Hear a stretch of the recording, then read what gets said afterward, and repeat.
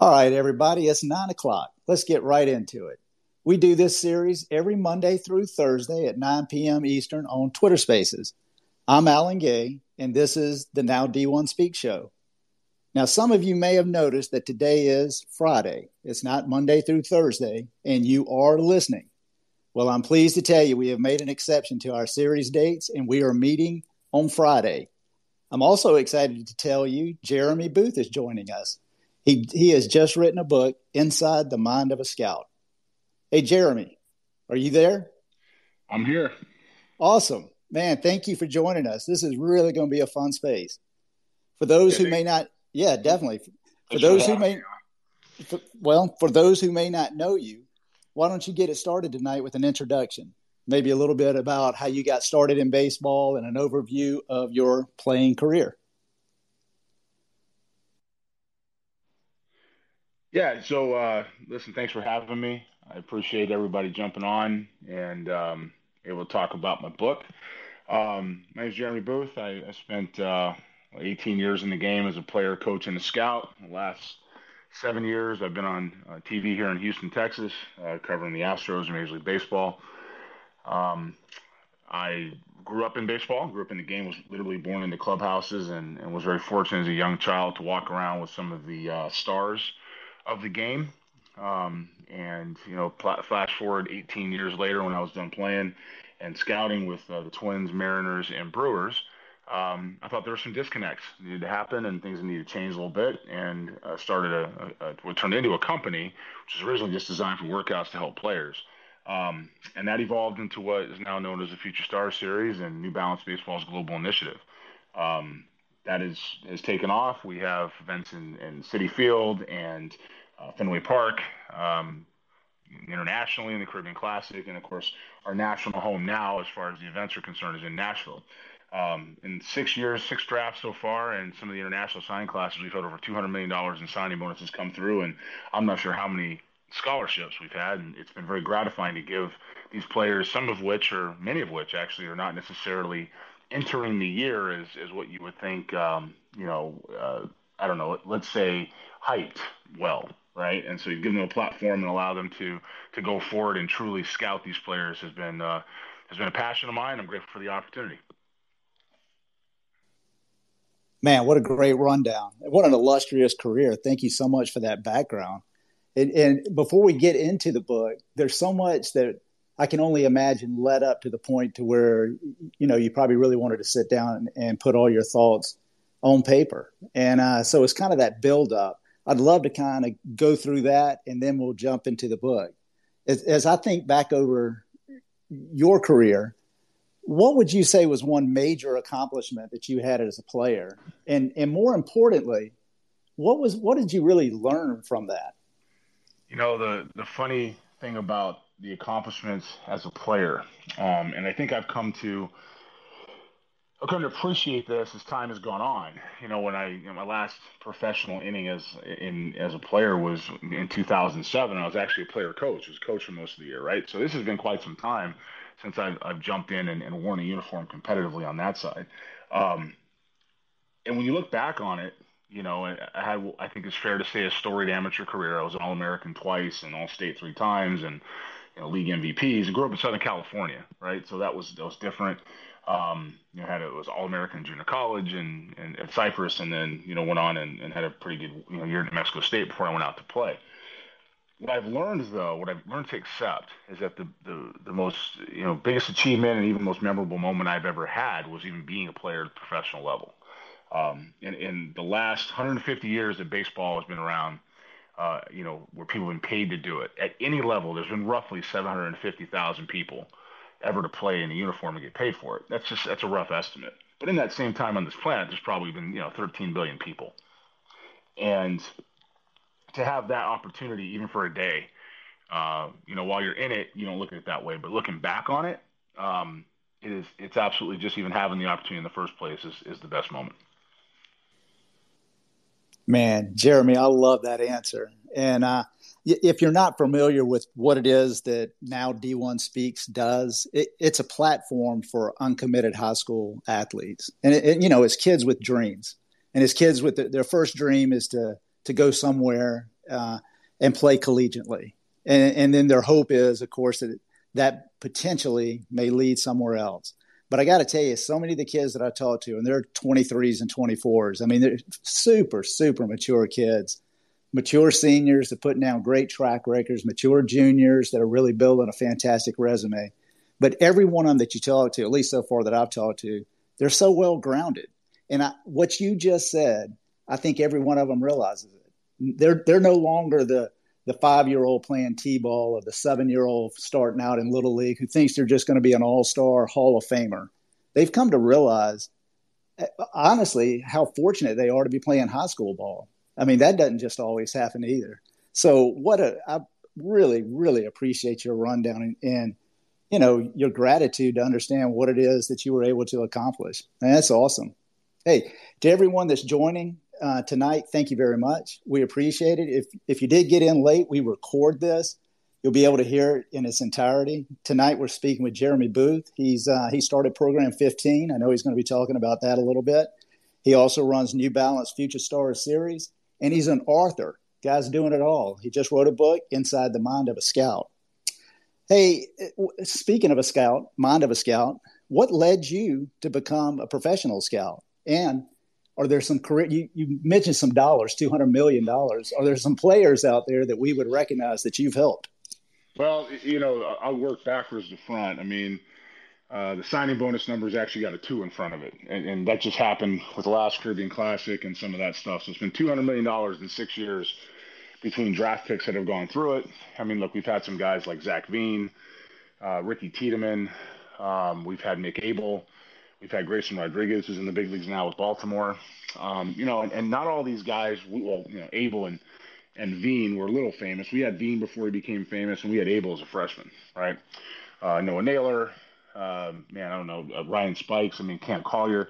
We've had a lot of these guys at a very, very early stage, and the immense talent these guys have, right? And all the players that we have some kind of a professional tool. They have what we call a carrying tool, and that means you can project these players to have something they can do that has major league value. It doesn't always work out that way, right? I mean, of the 750,000, approximation I just gave you, 20,000 or so of those have played in the major leagues. So it doesn't always work out that way. But the idea is that by giving these kids that platform, they run with it and trying to help them player development wise with, a tweak here, a swing lesson there, a thinking process there, delivery and a ground ball action, helping their internal clock, all these things that we do to play the game at the fastest speed. The idea is by giving them those things to walk away with, they're able to be better. And the next time you see them a few months later, they're better. So I feel like we've been able to help some of those kids. Obviously, look, the success is theirs and the people that are with them on the ground. But, it takes a village and a lot of different sets of eyes to do it. So some of those guys will be household names. Grayson Rodriguez is off taking the ball with Baltimore and a very young team overall, and he's going to be a star. So Mick Abel actually threw tonight was up to 99 in Double A. So it's fun to watch those guys compete and arrive at the same time. As far as me being a scout, this part isn't in the book. So that's a pretty good question, right? Because the book is written with a different purpose than a lot of my story and background. But I will say that I just got done playing. I was going to coach in an independent league, in the Can-Am League. Independent baseball had a couple of groups that ran spring training and fall leagues. And it was designed to see college kids and that didn't have a place to play, right? And try to see if you could have some rookie level requirements or some guys that want to make a lot of money, but, just still guys that could get in, you could add on to your roster. And I'm down in Florida at Cocoa Beach, a place that actually was the same place I met Chris Capozzi, who's our vice president of baseball operations, and works with me in a couple of initiatives on the side. I actually met Chris, was at Cocoa years later. Anyway, I'm down there in the spring training. I'm coaching. I've got the catchers and I've got the hitters, and so I'm just getting out there in player development. So that's what I'm thinking my job is, right? That's what I'm going to do. You come off the field, you think player development. Many players don't think scouting. They think PD. And so I'm down there and I'm doing that, and then there's a game going on, and all of a sudden there's kind of a weird play at home plate. And to the life of me, I can't tell you what it is all these years later, but it was kind of a weird play at home plate. And I turn around, and one of the guys who's scouting the game for a club says, "Hey, they don't do that at Beverly Hills High School, right?" And I mean, that's where I went. It was Beverly Hills High. And keep in mind, I'm 30 years old. So this is a long time from there, right? I'm in Cocoa Beach, Florida. And I turn around, I'm like, who are you? And so the conversation starts talking. He says, hey, I'm Tim O'Neill. Let's come talk to me when you're done. And he says, listen, you ever think about scouting? And I said, no. And he said, you might want to think about it. He said, you're a good baseball guy. You've got a background. There's a push in the game for some new blood, and you might want to think about it. And, back then, cell phones weren't what they were today, and Twitter and DMs and all that stuff wasn't exactly as active as possible.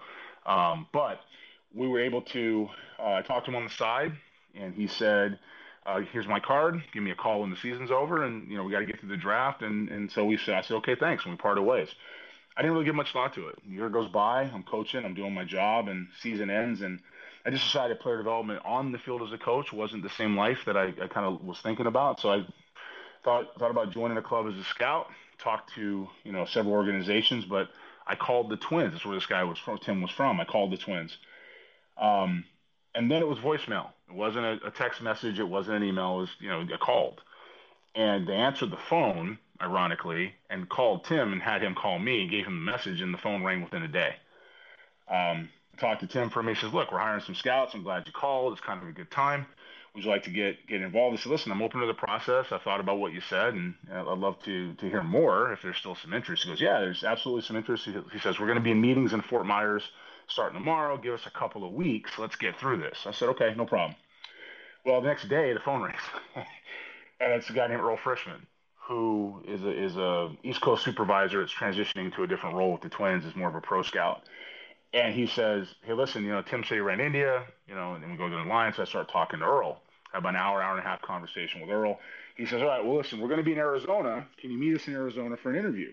And keep in mind, I'm from Southern California. So, I wasn't living in Southern California at the time, but I was in SoCal, and or getting back to Arizona rather wasn't too far. So I figured, yeah, no problem. We'll go ahead and do that. He says, okay, we'll be in touch with you in about a week to 10 days and get you some dates. All right, no problem. Phone rings the next day. It's Darren Johnson, scout director of the Twins. And he says, listen, I know Tim talked to you. I know Earl talked to you.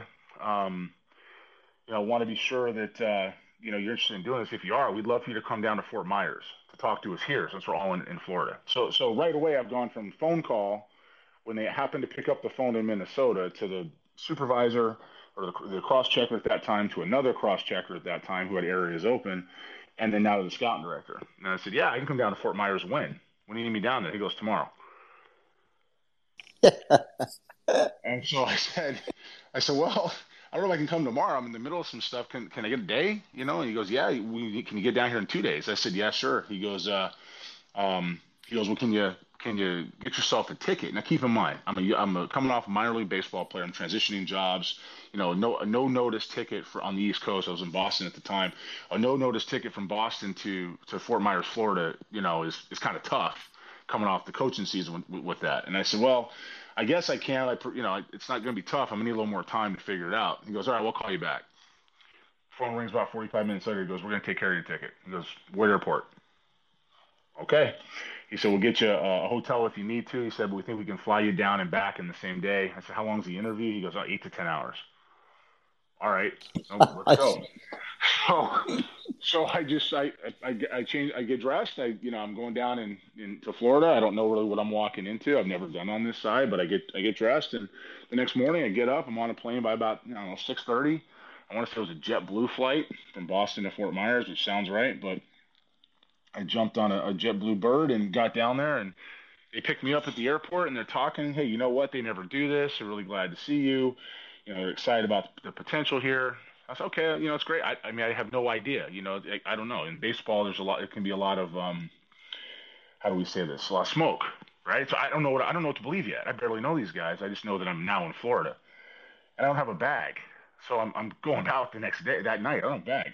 So um, I'm down and we go to the complex, the old Twins complex, Fort Myers, and we drive in and I walk in and I'm like, hey, what's up? How's it going? Shaking hands and doing all that stuff. And the next thing I know, I'm in a room, and the room's got 8 people in it. I've got the general manager. I've got Darren Johnson, who for purposes we'll call DJ. I've got Tim, the guy that asked me if I wanted to scout. I've got Earl. I've got Sean Johnson, who's now their vice president of scouting. You get the picture. I mean, I got the entire room. I got their field coordinator, and it's like it's an office. It's a spring training office. And if you've never been to a spring training office, they're not big. They're not real big. They're tiny. So it's like a firing squad of 8 people, and I'm just sitting there. I got no notes. I got nothing in my hand. I'm just watching these people like, okay, what's up, you know? And so all I can do is think about smiling, and I'm just kind of smiling, sitting there. And it literally was a firing squad. It was one question after the other, one question after the other, you know, and they asked me to rank things like integrity, perseverance, things like that. You know, how would you rank these things in order? Work ethic. And I knew nothing. I knew nothing about being a scout, but what I knew was I knew how to answer those questions. And so I answered those questions, and we talked baseball for a minute, and I was there in that room from probably 8 o'clock in the morning, maybe closer to 9 o'clock in the morning. I left at 5 and got to the airport. And I sat in that room the entire time, with the exception of maybe a bathroom break and some lunch, which, you know, I ate lunch at the complex. I left, got to the airport. DJ called me and said, listen, I think you're going to be good at this, and we'd love to have you. And I just want to thank you for hustling down here and being here. And, you know, we'll be in touch shortly. If anything comes up, let me know. I said, yeah, no problem. Appreciate the opportunity. Got on the plane, went back to Boston. 2 weeks later, phone rang and said, we'll offer you a job. And that was my entry into scouting, and I never looked back. Man, Jeremy, I have one main comment after that. You've got to know what the play at the plate was. How in the world? It was something where the umpire did something screwy. That's all I can tell you. I have no idea what it was. The umpire did something screwy, and it was enough where the entire place stopped and looked. But, you know, if not for that, you know, you never know what those moments are. You know, scouting is very difficult to get into. At least it was at the time. A lot of people wanted to do it. I was very fortunate. I was fortunate to be in the right place at the right time and have some people who believed in me and thought that my track record and my background had some value. And I was grateful to have some other mentors beyond that. Never forget that foundation with the Twins, but I had some really good mentors along the way as well. Man, that's just an incredible story. I love the way you said it was one of those plays that it stopped everyone and they all took a look. In many ways, your entire life kind of came to a stop right at that instant, and then you changed gears and went a totally different direction. Incredible story. Who was Tim O'Neill, and how did he recognize you? So Tim O'Neill, that's an excellent question, actually. Tim O'Neill at the time was kind of like the Southeast, Mid-East. They called it a Mid-East. It was a really weird kind of regional how they did it. But it was a Mid-East cross-checker. And so they were filling in for some area scouts. They had like one in Georgia. They had one in the Four Corners. They had one where it included Mississippi. And then they had one that was the area I actually took, which was like Tennessee, Ohio, West Virginia, and Kentucky, right? I lived in a place called Florence, Kentucky. If you've never been there, you can miss it if you blink. And if you have been there, there's a water tower that y'all know called Florence, y'all, right? And that's Florence, Kentucky. So I lived not too far from the water tower. Anyway, Tim was a cross-checker there. He had been, like me, as a Southern California native. And when I was in high school, you know, I kind of alluded to it. I had a very decorated high school career, an amateur career as a whole, but very decorated in high school. At one point, it's something like 28 state of California records, and was very highly ranked and scouted, young catcher. And at that point, Tim was a high school coach out at a place called Chaminade High School. And so it turns out that while I was going through that time, he was the coach on the other team. Now, when you're in high school, you should have no idea who the coaches on the other. You shouldn't be paying attention to that. You focus on yourself and your team and being a good student, being a good person, and your work ethic. So I had no clue. But when you're a coach, your job is to know all the players, right? And of course, he went into scouting not too long after that. So Tim knew who I was. I didn't know who he was, but I'm forever thankful for that interaction and that crossing paths in high school. When that old saying, "You never know who's watching," is really evident.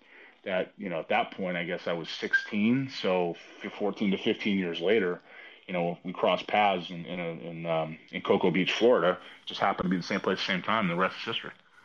Man, that's so cool. You definitely left an impression on him 14, 15 years prior to that. That is really impressive. And thanks for giving us a little bit of the rundown of your high school career as well, and some of the accolades that you had. Hey, I hope that while you were talking about this, somebody was taking some notes. We're recording it, but I think you have a prequel to Inside the Mind of a Scout. And when you write that, I wouldn't mind getting a few rights to it. You got it. Absolutely. I love it, Jeremy. Hey, one thing I do want to be mindful of, and I definitely want to keep talking about the book. And as you were talking, I was thinking, man, this interview could go a whole different direction than what I was thinking, because it's just fascinating, your life story.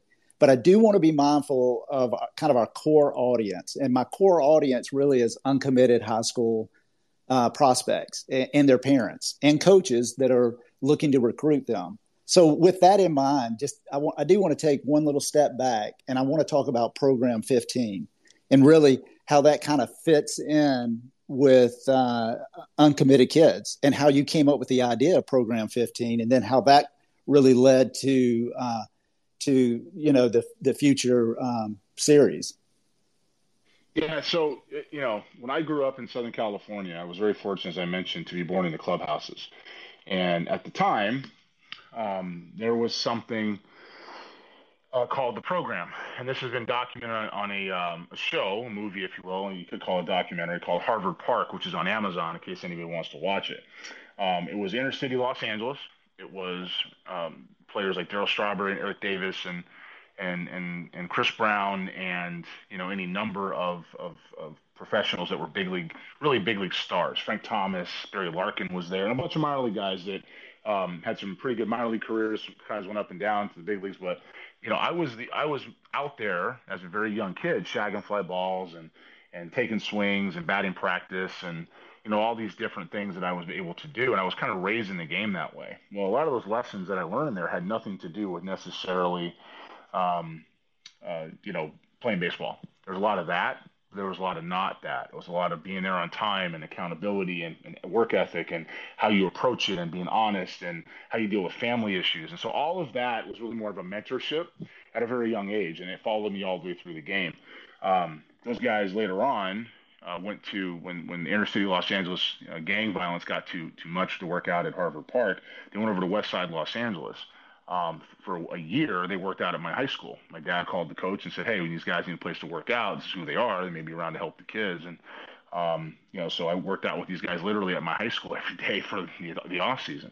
The next year it was a little tougher, and they moved over to a place called Chevy Hills Park. Well, when I graduated high school, that broke up, and they went their separate ways, and so forth and so on. But the way they looked after me and the way they mentored and the way they put lessons in and backed up my parents and taught me things like accountability and honor and directness and things that I hold dear to myself today was what stuck with me. And so I felt that we were in an era of baseball when I left the Mariners. I felt there were some disconnects going on. There were players that were not seen that should be seen. There were players that had won't be developed properly. There was a message that was missing in the circuit of travel baseball and the circuit of just some of the players I'd seen that we had in Seattle that should have been better, or some of the guys we drafted that was other guys on the board, and just my view of how the game was turning. And so I started out with working with some pro guys. I went on some interviews, had a bunch of interest in taking another job, and started working with some pro guys here. And that list went from 5 or 6 to about 40. Well, I needed a name, right? Because now we're out there working out. It's not just one guy. I'm not going to do something different. I'm training players who are professionals with different organizations, and we needed a name. And so the way I wanted to name it was after my lineage and as an homage to the guys that had raised me in baseball. And so I named it The Program after them. Then I put my jersey number on it, which was 15. So that's Program 15, and that's the genesis. In that time, a bunch of high school players in the area. I live in Fulshear, Texas now, but at the time was Cinco Ranch and Katy, which isn't too far from here. They were kind of talking to me about the travel industry and some of the stuff that they thought was really wrong with it and some of the opportunities they'd like to get and some coaching. And they just kept asking to work. Well, I've always been big on paying it forward. We do it now with the series and with the company. And those guys that I mentioned earlier who are kind of like my uncles, I mean, they paid it forward into me. And I just felt it was my responsibility to pay it forward. So I did. I started out paying it forward. I designed some camps that I thought would make sense. I went through some development plans with these guys and took some of we'll call it an IDP. Like in corporate America, you have an IDP, right? So we put some IDP stuff together. Now, that's become more prevalent in baseball today. Some clubs are doing it. They weren't doing it then. And went through a system of testing these players athletically, as well as developing it to help them get the most out of what their ultimate role could be, whether it was college or professional baseball. And then the end result was, not the guys that were anointed. that was a little bit of a sweet spot for me, or rather a soft spot, because I was an anointed player. So I knew what that meant. I knew what it meant to be an anointed player. I knew what it meant to have guys watching you. And my career didn't turn out the way if you saw me at 16 or 17, you would think. It just didn't. So understanding what what I didn't know about, when I was in high school, I wanted to help these kids get better. I saw some athleticism, we saw some makeup, we saw some value, and to help these kids get through school, and we saw how to turn these guys into that role. Well, what happens at the highest level of professional baseball will always trickle down. It doesn't work the other way. And so this is where my lenses could come into play. We started applying some development plans. It took off. Next thing you know, we have some travel organizations that want to do this. As far as having me go in and consult for them with their player development, give them some evaluation, some real scouting evals. Um, I started looking at the industry as a whole, and very soon the Future Star Series was born. New Balance liked the idea. They wanted something different as well, and the sponsors a global initiative, and away we go. And that's how Program 15 started and led to the Future Star Series. Man, I love it, and everybody's heard of it. You know what I mean? I mean, it's just a known name, and it's a big deal to be a part of it. To send your son out there, all the uncommitted kids, they want to go. Heck, the committed kids want to be there as well, because you get the development, you get the notoriety, you get to put down the record, then compare it when you come back a month later, 3 months later, a year later. I mean, it's a great program, and as you have kind of stayed at the forefront, where do you see this industry going? What's the next thing? I don't want to give away your secrets if you're building something, but just kind of, where do you think this thing is heading? Um, I will say this, Alan. I think anybody who knows me knows I'm a builder, and I will say that. I'm never, I don't believe in being satisfied. Call it my upbringing, call it looking for the next challenge, call it for trying to find a way to make it better. Because I learned at early age, watching all those guys we talked about, I learned at an early age that the game doesn't care. And the first thing we got to realize when we're young kids, the game doesn't care. It's going to keep moving. Not too long ago, there was a player named Barry Bonds, right? And everybody knows who Barry Bonds is. Yeah, you know who he is, right? He's not in the Hall of Fame. The game doesn't care. The games keep moving. Players are playing today. Game doesn't care. The only time Barry Bonds is mentioned is when somebody who remembers him brings it up. But the game itself is fine. And as soon as you figure out that that's bigger than you, you can kind of take I don't call it the ego, but let's say a little bit of the peacocking out of yourself, right? And you start looking at how to make it better. Um, I'm very fortunate to have the life that I've had. And for me, it's always about helping what's next. And I think in this game, there's some people that have tried to help the next group, tried to make it better from a fundamental way of approaching it, tried to, find different ways to impact players. Maybe it's financial, maybe it's putting them in certain positions, maybe it's helping, whatever that may be. There's certain people that do that, and then there's people that don't. There's people that don't. There's events that don't, and there's people that don't. There's people that look at families like paychecks and they mislead people and they don't tell them the truth, or they'll promise them playing time and they won't give it to them, or they'll load up a roster a certain way, or they'll put them in an event and they'll charge them, with X amount of dollars. It doesn't make any sense, and they don't have any accountability. What they're teaching players and young men, and we're getting into softball now, so when I have a little more experience there, I can talk about that later. What they're teaching young men though is that no matter how much money you pay or how hard you try to work at it, somebody can always lie to you, mislead you, and that's the way to carry yourself to get ahead.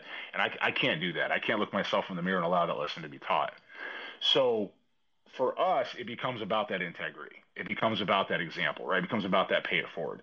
And so I think the game, to answer your question, is ready for that in a more unified scale. I can't really get into what that looks like. There are things ahead that would kind of violate the Bob the Builder, if you will, in me, right? As far as what that would be. And that'll come soon enough. There's always something up my sleeve. And if you've been in the series and you've watched what we do, there's probably some people listening right now who are nodding their head and smiling because they know there's something in my back pocket. But what I can say is it's time for change. And every 30 or 40 years in this sport that we all love and dedicate our time to, something comes along to help make that happen. Now that's not my words. Somebody pointed that out for me, but they're right.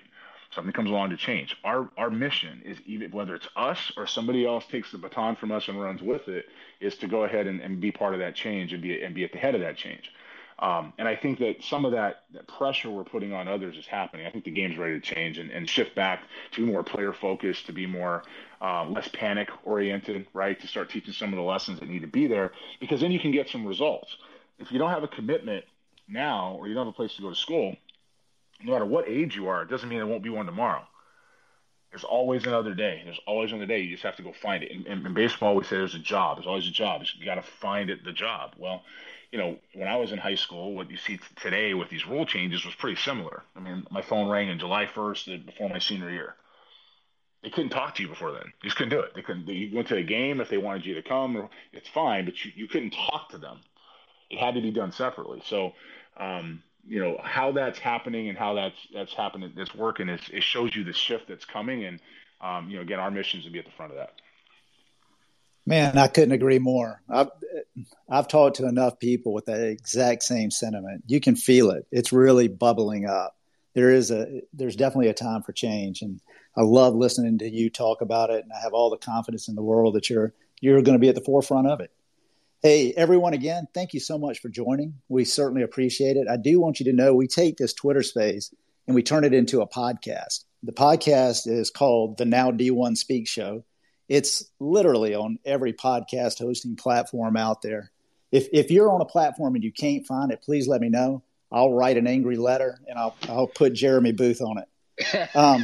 But guys, go out there and subscribe to our show. I would certainly appreciate it. And give us a 5-star rating. And if you're listening tonight and you're an uncommitted high school student, I would love to talk to you. Our show is pretty booked probably through about mid-June, but we are looking at late June. So reach out to me. I'm at now_D1.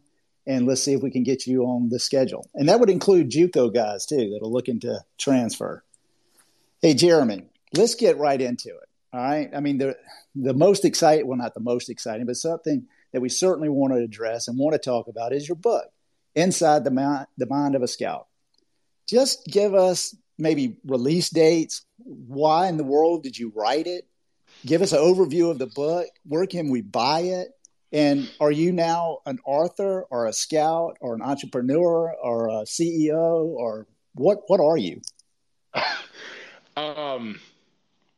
Pretty good question. The book's called Inside the Mind of a Scout. What I will say is it's designed to be a guide for families to understand what people are thinking. It should break up all the misinformation that's out there.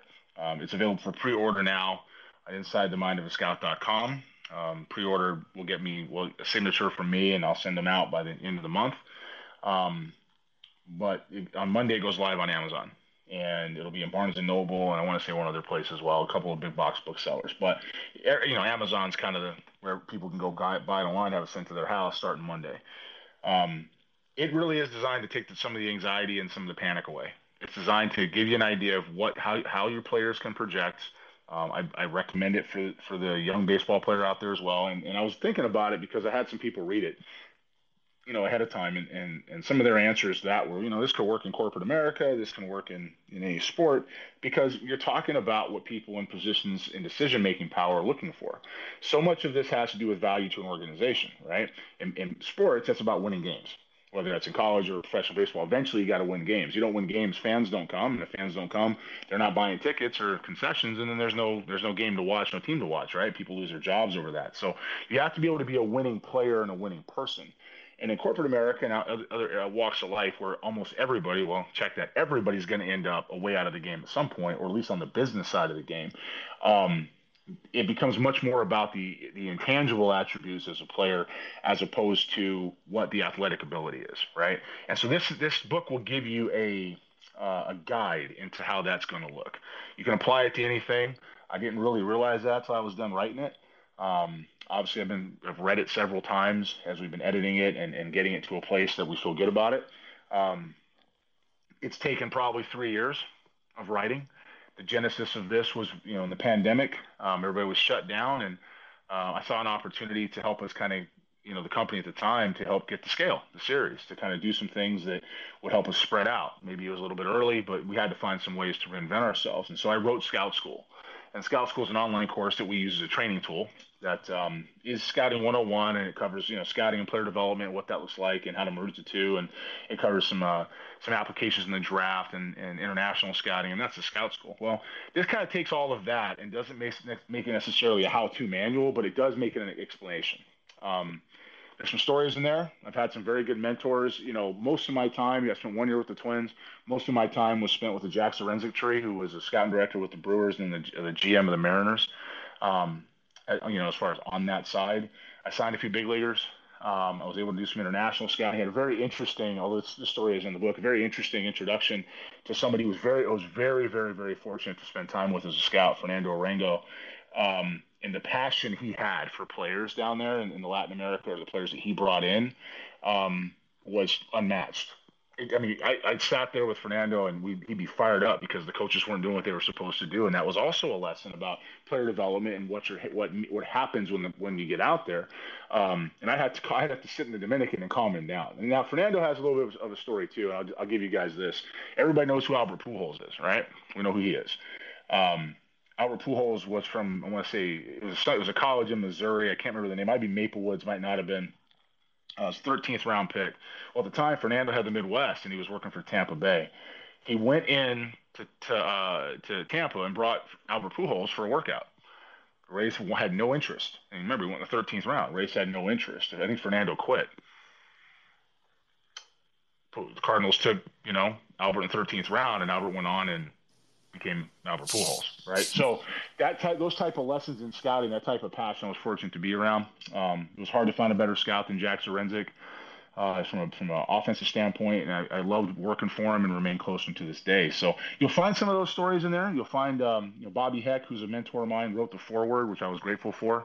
And there have been some very, a very tight knit group as we've moved on and together, even though I'm not technically working for a club anymore, technically as we go forward to the next phases, those relationships in baseball have persevered. And not too much about the series, but really about how families to understand how it works, what it means to be on the road, what the roles look like, and how to help understand the process.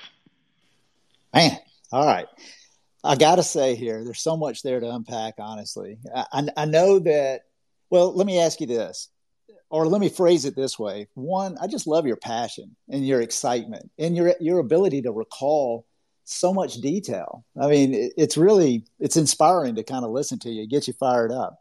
And maybe this isn't in the book part of Inside the Mind of a Scout at all, but just professionally, what's been the best part of your career? What have you enjoyed the most? Man, it's a good question. I truly believe that when I'm done, whenever that is, when I ride off into a sunset, and I'm not the type of guy to go sit on a beach. That's just not me. I'm not going to go shut it down in the next 5, 6 years and go, wade in the water. I'm not going to do that. But I can say that I think the best part about my career, besides being able to have one, is that I do believe I'm going to leave this game better than I found it. I don't know what that looks like in the end. It's given a lot to me. I was born into it. It's a passion that I can't ever match with anything else. This game, if it grabs hold of you, it grabs hold of you, and you grab hold of it, and it just doesn't release you. If you don't want to be that guy that walks through fire, literal fire, to play this game and to be part of it, it's not for you. It's just not. It's the nuggets of how I got into the game, even with All American awards and being a top 10 player. I was a loophole free agent and signed in St. Paul Saints. People don't realize that because it's a very minor footnote, but JD Drew and I were up there together, and he was a loophole free agent, and I was a loophole free agent. And then I couldn't stay healthy, and I had to go to the Mexican minor league to play, and came back to play with a couple organizations, and I ended up wearing 24 different minor league uniforms before it was over. You have got to be resilient. You've got to compete. You've got to have those things in you, and only passion and desire will lead you down that road. You also got to know when it's time to go. And with that, whenever that time is, whenever that comes on the other side, the goal is to leave the game better than I found it. And if I'm able to do that, and I think I will, then that's going to be the best moment. I don't need anybody to remember my name. I don't need people to Give me a round of applause. I don't need that. What I want to do is leave something that so many people want to do, and has so many different things that can shape players and young men to be. I want to use that tool to make the world a better place and help players achieve their dreams, because I had a shot at mine. Now, what I did with them is up to me. That's I own it. Whether it was good, bad, or otherwise, I own it. Um, but helping people get a chance to do that, um, that's what it's about for me. And so if I'm able to do that and I'm able to make a difference in people's lives, um, then that's the best moment, and that's how I'll leave it. Man, I believe it. I mean, I can feel the passion. You mentioned earlier when you were talking about what's coming next with Program 15 and the future series. And you said, there's a couple of guys listening right now and they're nodding their head. I got to tell you, I was sitting here nodding my head the whole time that you're talking. Well, when I listen to you talk, I want to read the book. I really want to see, I want to hear or read what it is that you've been talking about. I mean, anybody that's on, I got to believe that you're going to want this book as well. And so I want to ask you something, Jeremy, about the book in that regard. Would you be willing to donate a book? And I think, and before we kind of get into this last question, I mean, I think it would be such a kick. I thought it was going to be more driven toward uncommitted kids, but I got to tell you, listening to the way you're talking about it and the leadership perspective, the book's for anyone. But if you would donate a book, I would love to be able to give it away. And maybe what we could do is everybody who's listening tonight or who joined, however you were able to join, whichever tweet you used to join, if you'll just like it and retweet it, we'll just enter you in for an autographed copy. Would you be good with that? You know what? Absolutely. I'd be honored to do that, and I appreciate the time and the interest in it. And so, yeah, without question, no problem. Oh, man, that is so awesome. I can't tell you how much fun I've had tonight. I mean, you are truly a joy to listen to, and you're exciting. You're exciting to be around, and I can only imagine kind of what the future is going to have for you, and kind of that pull that you'll bring along with you is pretty cool. Hey, let's end it. Let's kind of end it with this, if you don't mind. And again, this is kind of mindful of our audience. Just give maybe some general advice to uncommitted prospects that are out there today. And they could be, let's just kind of stay in high school. They're ninth graders through 12th, and they are looking for an opportunity. If you're a younger prospect and you're not committed, that's a good thing.